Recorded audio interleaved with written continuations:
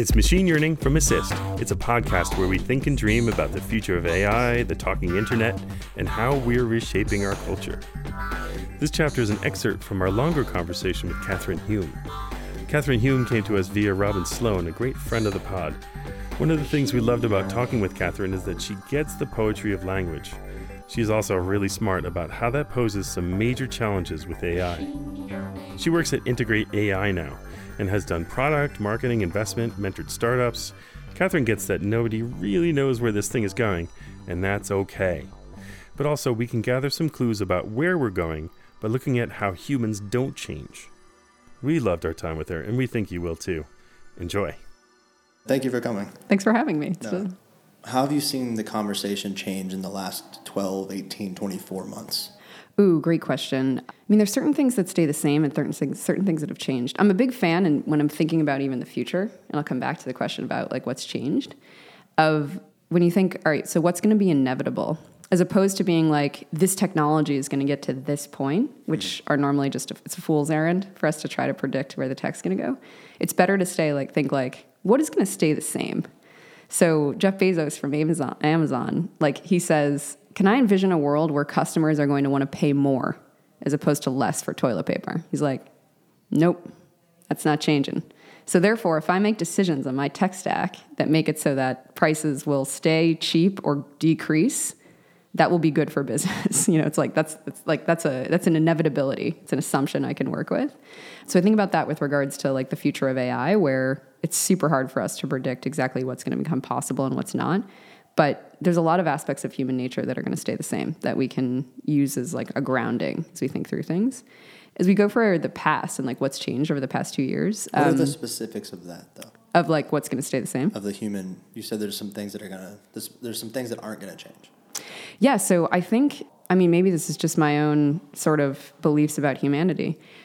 I don't think we're ever going to want a world where we are isolated and alone, and we optimize our technology so that each of us can live in our own little bubble. As much as it seems great to have like the eye of everything and like everybody gets to be in their own little island, because I feel like a lot of tech sort of is focused on the individual and like the power of the individual.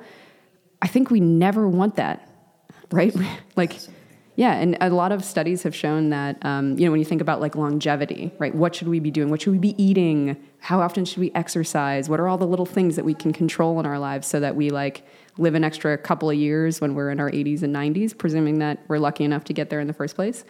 And I think there's been a lot of studies recently that show that like the best guarantor of longevity is that you spend time with other human beings. You feel loved, you feel connected, you feel like part of it is you have a purpose when you're younger. When you're older, it's just like you're connected. Like someone's there. Or we're mammals, we're animals, we have limbic systems, and we like our hearts to be next to other hearts because they can regulate together. And like, I think that will always be there. And I think that, a lot of this, you sort of read big picture narratives around AI and we worry about the machines becoming smarter than us. That is focused on some assumption that the most human aspect of our humanity is this little part of our brain that's the prefrontal cortex that does like rational calculations. And like, God, that would be a horrible world if that's what we get reduced down to. Like, who wants that? So I think it's pretty inevitable that we are going to really stay animals and like love the aspect of us, of our animalness. And that we can think about developing technology to support that as opposed to alienate ourselves.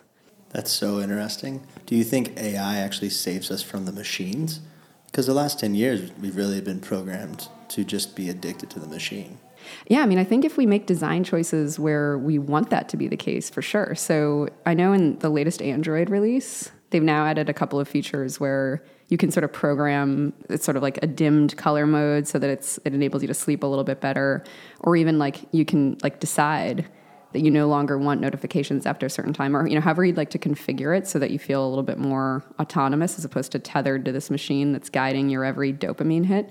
So I feel like those preferences, it might be hard for us to determine exactly what we want from first pass and sort of like wake up on a Monday and be like, this is how I want to live this week. I certainly know that, I always want to shift some habit and fail miserably by Monday afternoon.